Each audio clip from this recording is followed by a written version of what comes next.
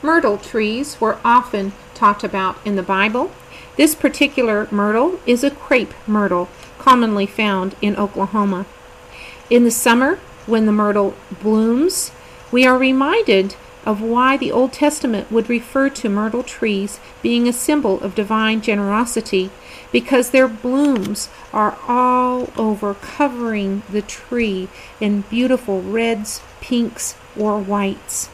The myrtle was one of the trees used in the Feast of Tabernacles, which commemorated God's provision while they wandered in the desert.